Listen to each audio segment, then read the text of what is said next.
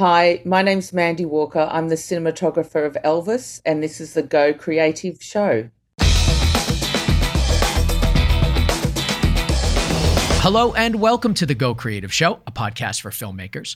My name is Ben Consoli, and today we speak with Mandy Walker, the director of photography for Elvis. We have a great interview on the way for you guys. I absolutely loved Elvis, and you'll be able to tell when you hear the interview. I certainly fanboy, and Mandy's just fantastic on the air, so you guys will love this one. Thank you to all of our listeners who provided questions for the show. We certainly talk a lot about those questions, and we really thank you for the support. All things Go Creative Show at gocreativeshow.com. Of course, remember to follow us on Instagram, Twitter, YouTube, everywhere you go, your favorite podcast app. Hit subscribe so you never miss an episode. And with that, let's dive into our interview with Mandy Walker, director of photography for Elvis.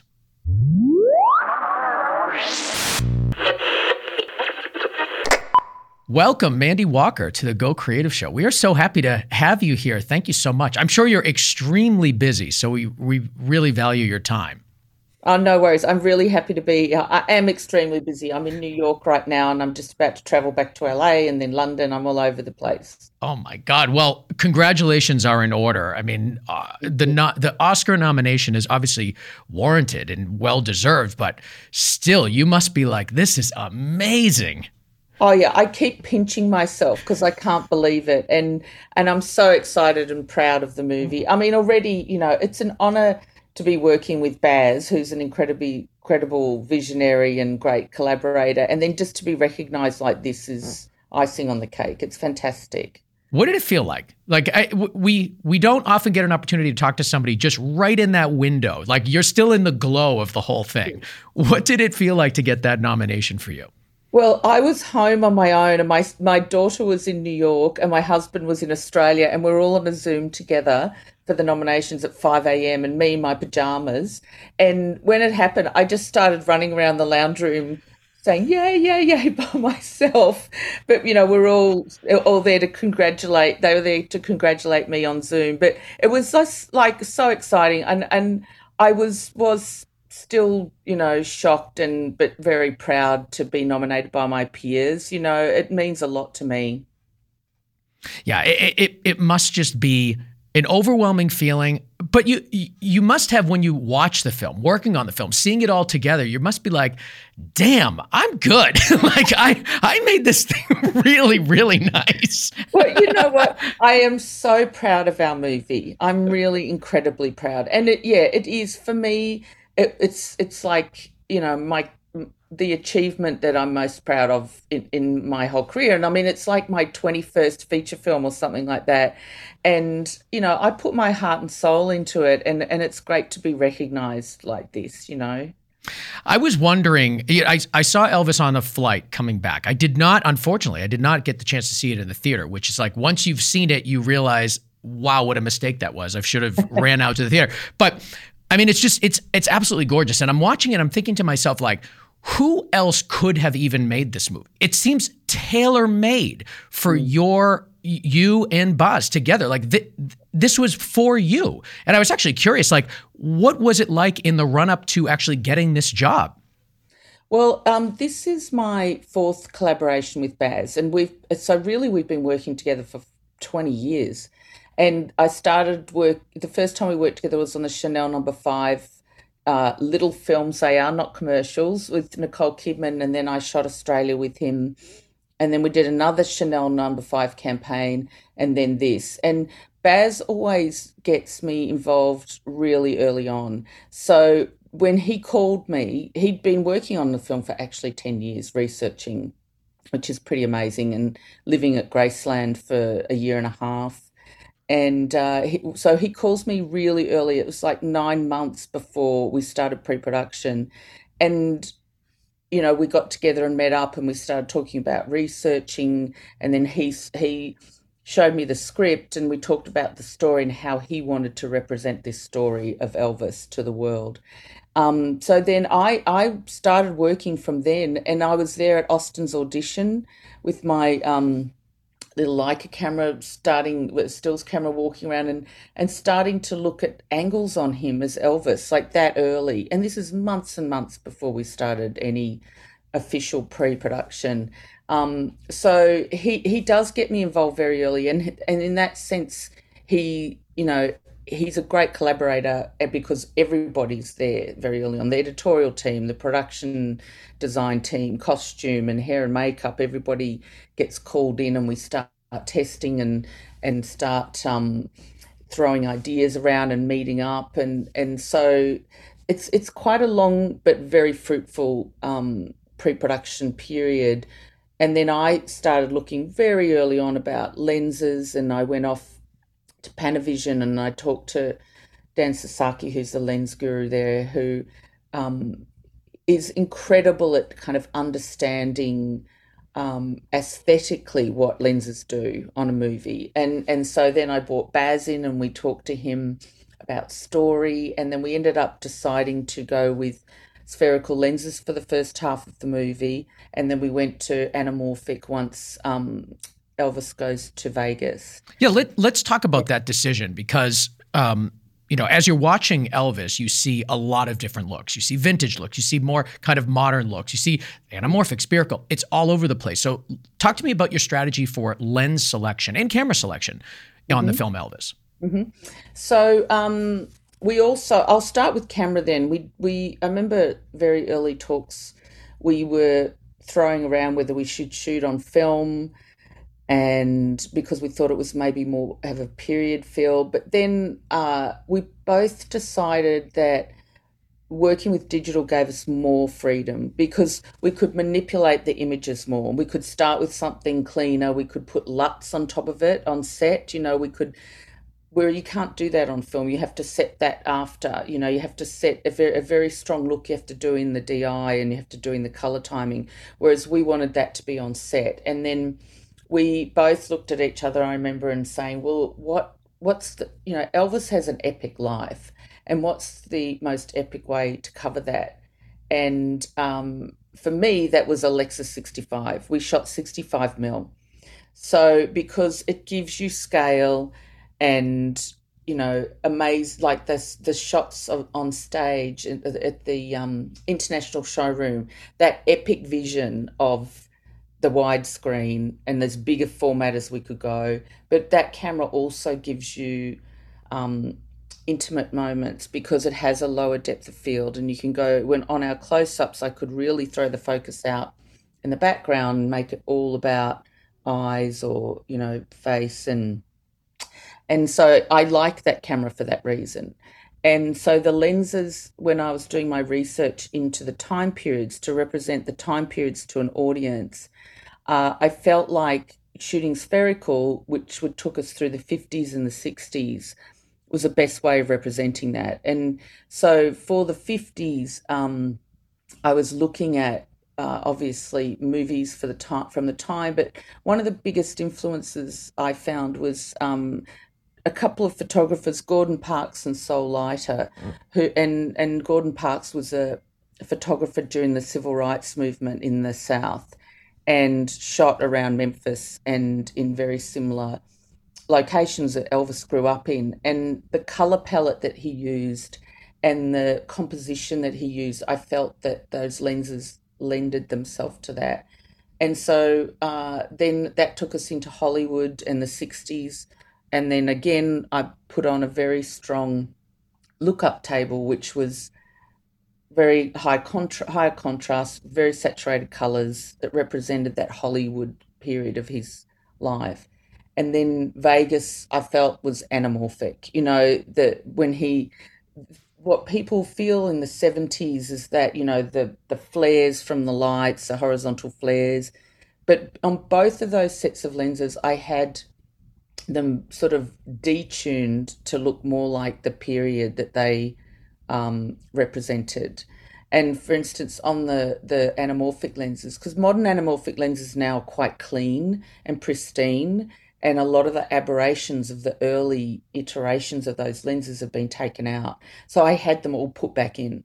I had the edges softer, the flares, I put more color back into the flares, I changed the shape of the bouquet. and they went through, all the lenses went through like about, I think about 3 iterations before they were right, or what we felt like they were giving us exactly what we wanted. But every time we tested, we would do tests with elements from the art department, with costume, makeup and hair, and anything we possibly could think of that was a representative of the sequences that we are going to shoot. So, and some of the tests that we did are in the movie. They're in part of the montage, and we didn't redo them. So it's all about like getting the color palette right and the textures right, the lighting. I was testing my lighting at the same time, and and we sorry, my daughter's just walking around. I saw a ghost appear in the background. I tell you, she's in the mirror. Anyway, so working with Baz, that all these elements are very integral in creating the images and creating the story to an audience. So we make sure that they're all spot on and we're all in harmony, which I think is a very important part. That's what I wanted to ask you, because with so many formats, with so many different types of lenses, so many looks, there is still a consistent feel throughout the film. And that is certainly not by accident. So I guess, what are some of the qualities of the lenses or the lighting or the things that you can do that let people understand you're in a different time period, you're in a different place, but also bring a cohesion across the whole movie? Yeah, I'm glad you say that, because that means that we've achieved what we set out to do. Yeah. It was about, a lot of it's about transitions, and also, but as you were saying, we put on quite strong looks as we were going along that we felt represented the era, because there's kids, 10-year-old kids watching Elvis now. And a friend of mine keeps sending me these videos of the 10-year-old kid. He's seen it about 20 times and loves it. But it's sort of introducing it to a new audience as well. But then there's the older audience that remember that period of time and how we truthfully tell that to them. So the thing I think that Baz does really well, and it's also with music, is to kind of make it cross-generational, because young kids are introduced to Elvis. Teenagers are loving, the new artists that are singing, like Doja Cat and Eminem and Maneskin are doing, and then there's people like my parents who are 87 who've seen the film 4 times at cinema because they remember Elvis. So I feel like that sort of thing was like a juggle that I think worked really well. But that, like you say, I think that all the transitions between each period and the crossover of the periods and the split screen versions that we did of some of the at the concerts were really meticulously planned. And I'll tell you the 3 things that Baz said to me when we first started shooting about the camera was, the camera has to dance with Elvis. Mm. When he flies, we have to fly with him. And in the quiet, really dramatic moments, we have to slow down and be very elegant and observational. And so how do you interpret that when you get that direction? Exactly. I think a lot of it comes from how you feel emotionally in each of the scenes for the character. And then the other thing for me was how to integrate them together, because when we shot the concert sequences, for a start, I had my team get to be very familiar with the songs, and we went and rehearsed with Austin, and we were rehearsed when he was rehearsing the choreography. First of all, we'd just be on stage with him, like with little reference cameras, like with the Baz and I with our little Leicas, and we used Artemis to the program to line up shots and just observe. And then we had the cameras on stage with him rehearsing. So we were dancing with him. physically. And it was good for my team because they were very familiar with the way he was going to move because he did exactly the same thing every time. But also to make Austin feel comfortable with us being there. Yeah. You know, there's going to be a camera that's going to come from 50 feet away and land right there in front of his face at a certain moment. So he knew that was going to happen. And then there's the drama that's going on at the same time. And I'll just say that the concert scenes Baz called train spotting, which meant that what we had to do was match exactly the existing footage that you can see of Elvis now. You can go online and you can see the showroom concert on That's the Way It Is. There's a documentary. You can see that NBC show, the 68 special, comeback special. Oh, yeah. So I had to replicate them exactly with camera angles, with lighting. But then in the background, there's always drama going on with the Colonel, you know, up in the control room or in the Vegas showroom for his first show. He's there selling Elvis for the next 5 years. So we just went through and I was always very conscious of how the drama would integrate into the concert sequences. And again, it was just very well rehearsed and planned. And Baz and I would walk around by ourselves all the time, every time the sets were finished, and sort of talk about coverage and blocking. And then the actors would come and then we'd watch what they were going to do and integrate. So the day before or the night before on a weekend, so that when we turned up on set, everybody knew what was going on. Yeah. And there was, like as you say, that we had to have a plan also with editorial, like that, all that split screen footage. We had to know where it was sitting on the screen so that the actor would be facing this way on this side and then this way on this side, and that sort of thing. And I think because it's such a huge tapestry, this movie, as you say, of different periods and looks and times and emotion, we had to have a plan because we shot in 93 days, which I think is pretty quick for a film of this scale. It seems like there was a lot of prep. It seems like you had an unusual, well, maybe it seems unusual, you know, just based on conversations I've had with other cinematographers, to have you there on the casting day is very unusual. So it seems like it's the old adage of fixing it in pre-production, getting everything done. Exactly. I mean, it really pays off to be prepared. And then the other thing, you know, the flip side of that is that if you're so well prepared and we get what we've gone into plan, you know, we've executed our plan, and then Baz and I will be standing there and we have this shorthand and we'll look at each other and we like Austin's done something and it's sort of a little bit special, or we've seen an angle that we hadn't thought of, and we both look at each other and we go, we have to get that.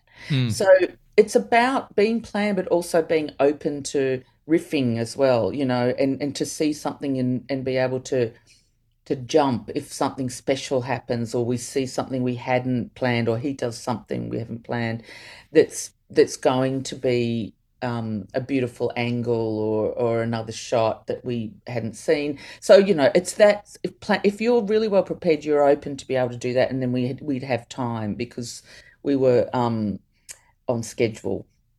Well, Well, that's a really important logistical thing is you've got to be on schedule. You have very angry crew members and very angry producers. I wanted to ask you about the rigidity of cinematography. Like famously, Fincher is known for being extremely rigid, extremely specific about what he wants in his films. And cinematographers, you know, come out of working with him feeling almost like it was a boot camp in some way. And it generally changes them in positive ways, and I'm sure negative and positive ways, just like any experience. When I'm hearing you talk about how much planning went into Elvis, and I'm watching it, it actually surprises me a little bit because, first of all, I'm not super up to speed with Baz's career and how he works with the cinematographers, but I'm interested to hear that there was so much pre-production. Not that it doesn't seem like there was, but it seems like the camera is so free in the movie. It seems so free, and it seems just as wild and free and rebellious as Elvis himself. And to hear that there was very little improvisation, and maybe I'm incorrectly interpreting that, but it seems like you didn't rely as much on improv as I thought you would because of the way the movie feels. I think it's I think what I'm probably trying to say is that, we did do that, like I said, the planning, we executed our ideas, and then we did go what we called riffing. And Mm. each time we did performance, we did that every time. Like we would do our planned shots and our planned coverage and our train spotting angles that were meticulously locked down. Mm. But there's also the dancing with the camera, as I say, the camera dancing with Austin, and we would do that every time. And also, once my team are really kind of get the vibe of each of these scenarios, they're in the moment. Do you know what I mean? And then the crane guy can be swinging the crane around to the song and something that we hadn't planned.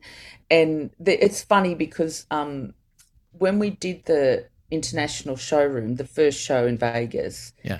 and we built that whole set. That's a set in Opening the night you're talking about? soundstage. Yeah, the opening Yeah. night. That set is on a soundstage, huge set with the big gold curtain. We built all of the backstage area and the side of the stage area in the wings, and a third of the audience were in camera, and then it was extended in post. The other two-thirds of the audience. So it was big. The third of the audience, we're talking like there was about 400 people My there. God.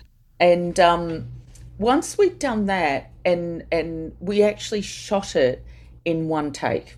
So I didn't mean we only did it once, but each time we shot him coming from back behind stage and going onto stage, we did a 20-minute take, and he performed the whole concert, Wow. and the four songs that we were going to shoot. And the grip, one of the grips who'd worked with Baz for like 20 years, and he's one of those old Aussie favourites of ours. He came up to Baz and he said, "Oh, Baz, I just have to tell you that I've done Matrix and Star Wars and big, huge films." And he said, "But I've never experienced anything like this." And he said, Mm. "I'm standing there, bopping away, standing next to the crane. I think I shook the camera once, and I just couldn't help myself. I felt like I was at the concert."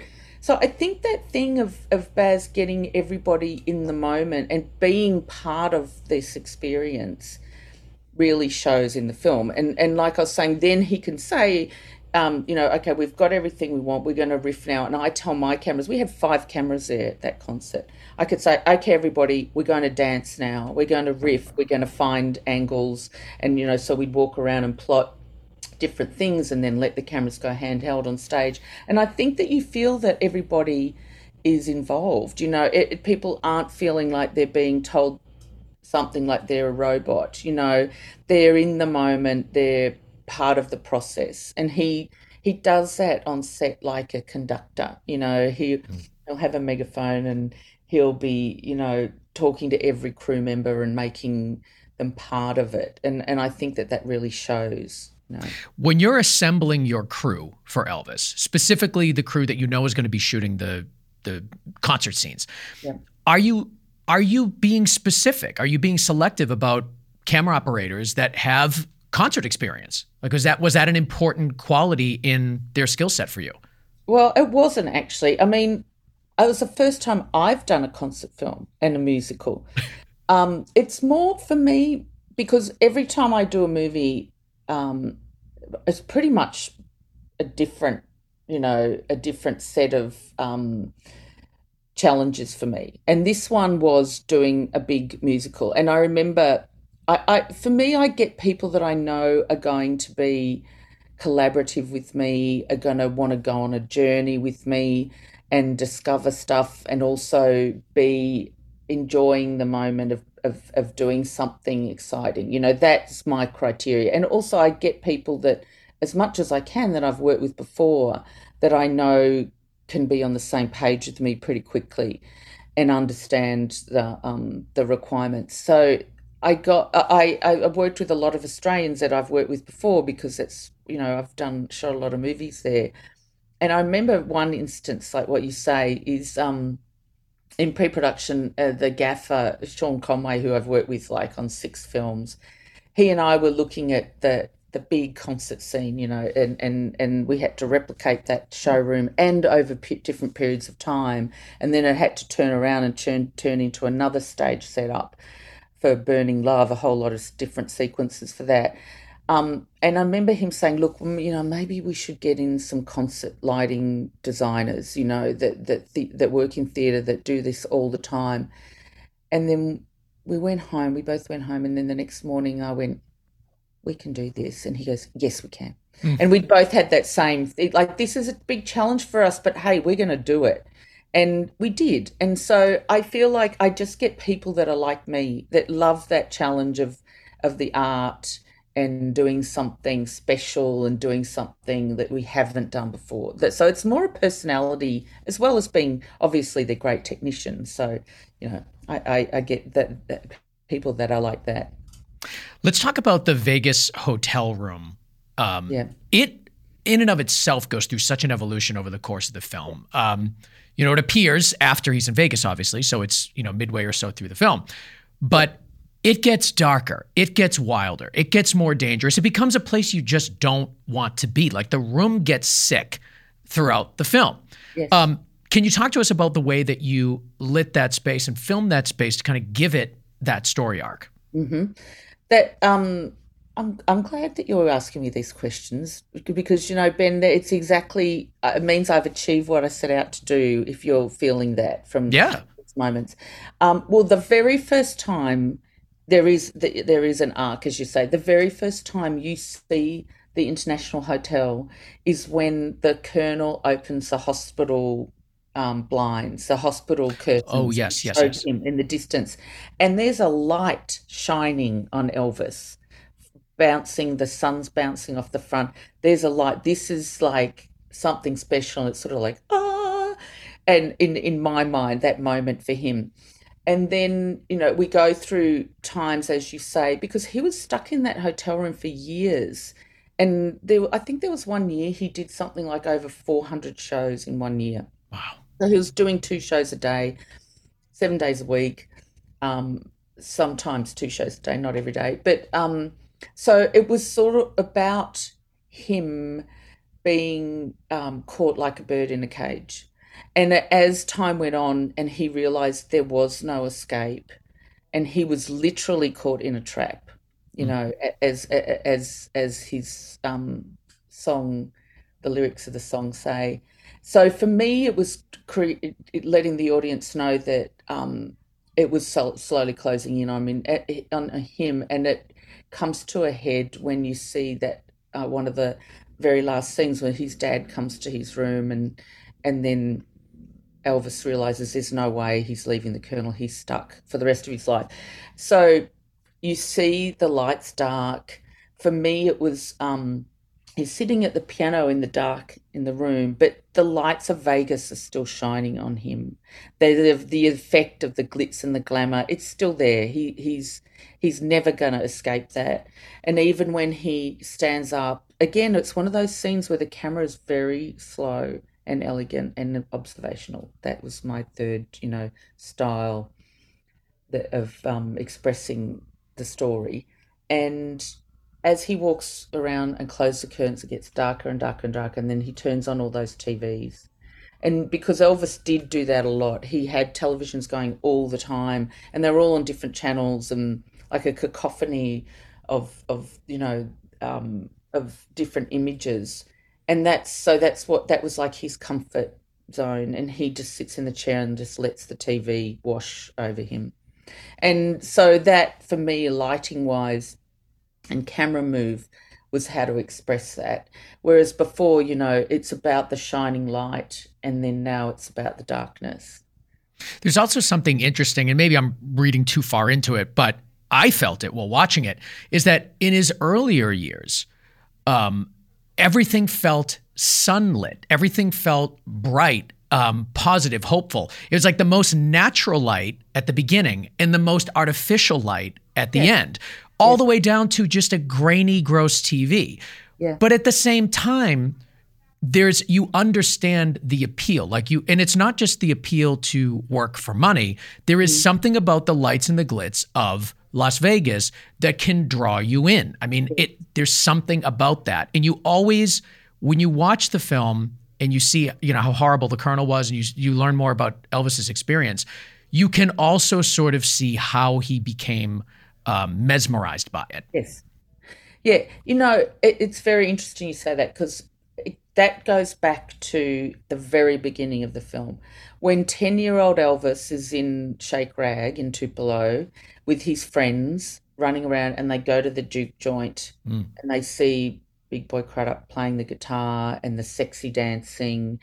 And for me, that vision for him is kind of preemptive of his future, because there's, again, the sexy dancing that he was watching, the musician, the feel of the music, the song, because he ends up playing that song himself.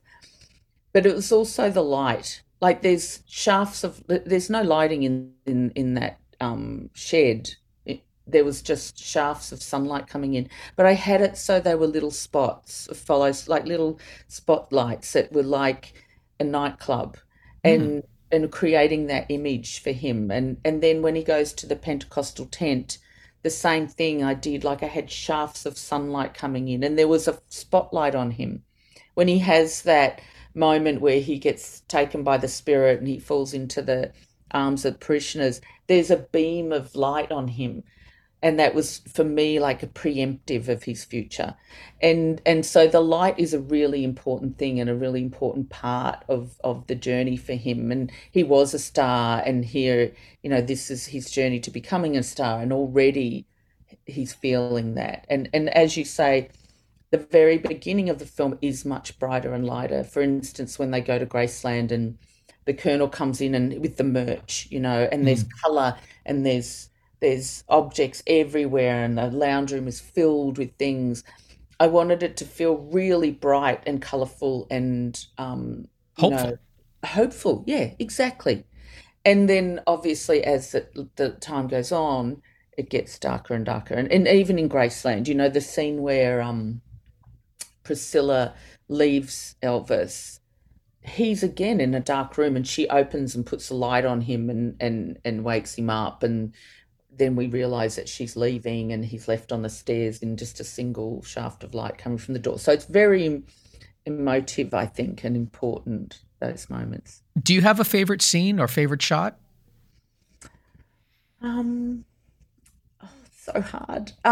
I think my favourite scene is the first concert at the International Showroom, because for me it was my biggest challenge. When I read that script and went, okay, I have to reproduce this huge lighting setup, and I have to make it exactly what it was, the color. Because everyone like me, and I'm sure like everybody, the moment that movie is over, first thing you do is go online and you start looking at the performances. It's just It's human nature. You can't help it. I know. And I know, like, a lot of people have been doing side by side mashups with each of the sequences, the same for the 68 special. And so I feel like for me that is a big achievement in my career to have done that. And the other thing was, the thing for lighting was I had to reproduce the lighting of the TV studios, the outdoor Rustwood concert, which we shot indoors, the one where he sings Trouble and he gets dragged off stage. I had to integrate period lighting with my own LED lighting if I could, because lights were going to be in shot, so they had to be old lighting fixtures that we found and fixed, and the art department would repair them, and we'd have them like in the frame. But also I didn't want that lighting to be the lighting that hit him all the time. I integrated LED lighting to make it a bit more complementary, to have more control. Because if you use those old lights from the 60s TV station, they're very harsh, and it had big dark shadows under his eyes. They're not complementary. So there was kind of a dance that I did where, to replicate the look of it, but to make it a little bit nicer and a bit more cinematic and a bit more modern, was, I just kept testing and testing until I got that bit right. But for me to be able to use LED, especially at the showroom, was important, because I could dim them from a dimmer board, and I could control the color and be able to flip around, because when we were doing the different concerts of the different eras, all the color had to change. So I could do that really quickly and be able to flip around from one angle to another. Like when we were behind Elvis, I did spin the light round so the follow spot was stronger and the light on his back was dimmed down. And I could do that really, instead of guys getting up in ladders and changing gels and stuff, I could do it on a dimmer board. So that was, I think that's what I'm most proud of, that sequence in the movie, because it was my biggest challenge when I very first read the script, and I'm really proud of it and go, well, yeah, hey, we did it. And we did it ourselves. We didn't bring in other people to light it or to set it up. We did it. Is it a burden for you working on a project like Elvis, where there is so much out there? There's so much reference. Everybody kind of has an impression of Elvis, whether they lived through it when he was active or they just hear about it. So is that a burden, or is that a blessing to have so much to reference? I think for me, it was both, because as you say, everybody's going to go online and watch that footage afterwards, and they're going to be judging what we did and my work and everything. So it was, I was always very cognizant of that, but proud that we did do it. So I think it was both. It was really both. It was exciting, but it was like I would, be watching it and making sure that everything was exact. I had the footage with me in our rehearsals of the original footage, and making sure that we were on the right angle and the zoomed in at the right time, and someone was on the crane and the crane rose up at the exact moment that it did in that footage. So yeah, it was fun. It was a fun experience to do. It wasn't daunting. I enjoyed the challenge and the moment. We always get a lot of questions from our audience, and this interview is no exception, about filters. People always want to know if there's any sort of filtration being done. People are always interested in what's done in camera versus like something that you do later on in post. They're interested in that too. But and we had a bunch of questions from people asking about your choice and your use of filters in Elvis. Did you use any? And if so, can you clue us into some of those choices? I forgot to add that we had a Petzval lens as well. Which is a lens it's based on a projector lens from the 1800s, the late 1800s. And I had Dan build two of them, one of 58mm and an 85mm. And it's the lens that we used when in the dream sequences, in some of the flashbacks of Elvis, in moments where he was the drug-induced moments where he collapses in the corridor. And what it does is it creates, like, the edges are really out of focus, and the only thing in focus is the center of the frame, and it's quite distorted. And for me, it created like a vortex feeling, that of a tunnel. And I used it quite a lot in the film, in those sequences. But I didn't use filtration. What I did was I got the lenses to have the feeling and the whether they were a little bit they were, for instance, the Sphero 65s were detuned to not be super sharp and crisp, to have a little bit of sort of painterly feel to them, because I can't say soft because they're not soft, like they're in focus, but they have a kind of creamy texture to them. And the same with the anamorphics. When I put all the aberrations back in, it gives them more of a vintage feel. So I did that in the lenses. I didn't do it in filters. And occasionally with VFX, I had to do for instance, there's a shot where the Colonel's going through the poker machines, in the hotel, downstairs in the hotel, in the gambling area, and we had one long line, and we knew that we were going to reproduce them. And for VFX, that's the situation where, because he was standing on the carpet and the carpet was in shot, is I would shoot that shot with the Petzval, and then they would make me do a clean version because they had to reproduce something on a background that was in camera.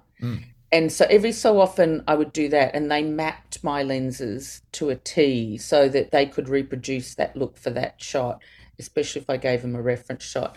And the other thing is, some of the footage that was matching archival footage, we used live grain in post, which it adds a texture to the image, whether it's replicating film grain, or sometimes we went even further and just added a texture that put it into a vintage look again. And we did test those pretty extensively in pre, so I knew when they were coming. And I just think that nowadays we have so much more flexibility. But the other thing I just want to say too, and this is credit to the art department and, to Catherine Martin and Karen Murphy, they built as much set in camera as possible. So there would be maybe a blue screen extension out of the window, but there was always four walls and there were ceilings and, there was always as much in camera elements as we possibly could have. And even at Graceland, we had a painted backdrop outside. We didn't have blue screen. We had a painted backdrop of the outside of Graceland and the grounds and the gardens. And then we would have blue screen windows, for instance, in the Vegas hotel room, because Las Vegas in the 70s looks nothing like Las Vegas now. So as much as we could, we shot in camera and then added and enhanced in VFX, but no filters on the camera besides NDs if I had to use NDs, but no effects filters. I want to speak, sort of round out our conversation about the final scene of the film, well, the final performance of the film, the Unchained Melody performance. Yeah. You had mentioned earlier in this interview that you, in all the performancing, you were adding some context. You were adding some like storyline while the performance is going on. Mm-hmm. And with Unchained Melody, that seems like the one that didn't. It was so true to the moment. It felt and looked like it was shot on a completely different camera. Elvis looked different. It was the first time we really kind of saw that, overweight Elvis that everybody sort of associates with his whole time in Vegas, which really wasn't true. And I think it was the first time you as the creative team that made the film and the audience got a chance to just watch the performance. Like there's no dancing, there's no moving, you just watch it. And having it be at the end, obviously makes sense. It was his last performance, but you don't need to have the context in the cinematography because you just watched 2 hours of context. So tell me about that choice and how you really achieved that. I feel like it was a lesson in restraint, and I'd love to hear your thought on that. Yeah, that's exactly what it was. And I know that some people say to me, I had to go back and watch it twice because I didn't realize when it went from Austin to Elvis, the real Elvis. And the other thing that we did in that sequence is a lot of the shots in the audience are archival footage. So that was a real blend of archival and us. But that moment was something that I know Baz did with John Redmond, the editor. Before we even started shooting, they had the idea of having that sequence like that. And it's a really good, again, it's a full stop to the movie, and it's a moment where it's only about that moment. And it was his last performance, and it's all about this. It's all about his face.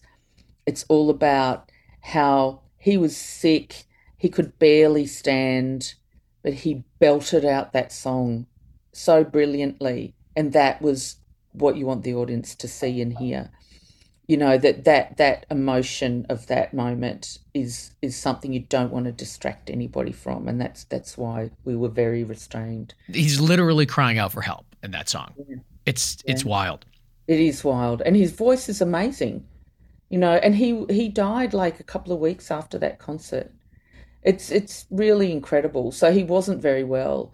But he wanted, and you see, when he smiles at the audience, he's still loving that performance. He's loving that he's entertaining them. And the girls are still going crazy in the, even though he's like, at the end, as you're saying, he was really overweight and he didn't look great, but they still loved him.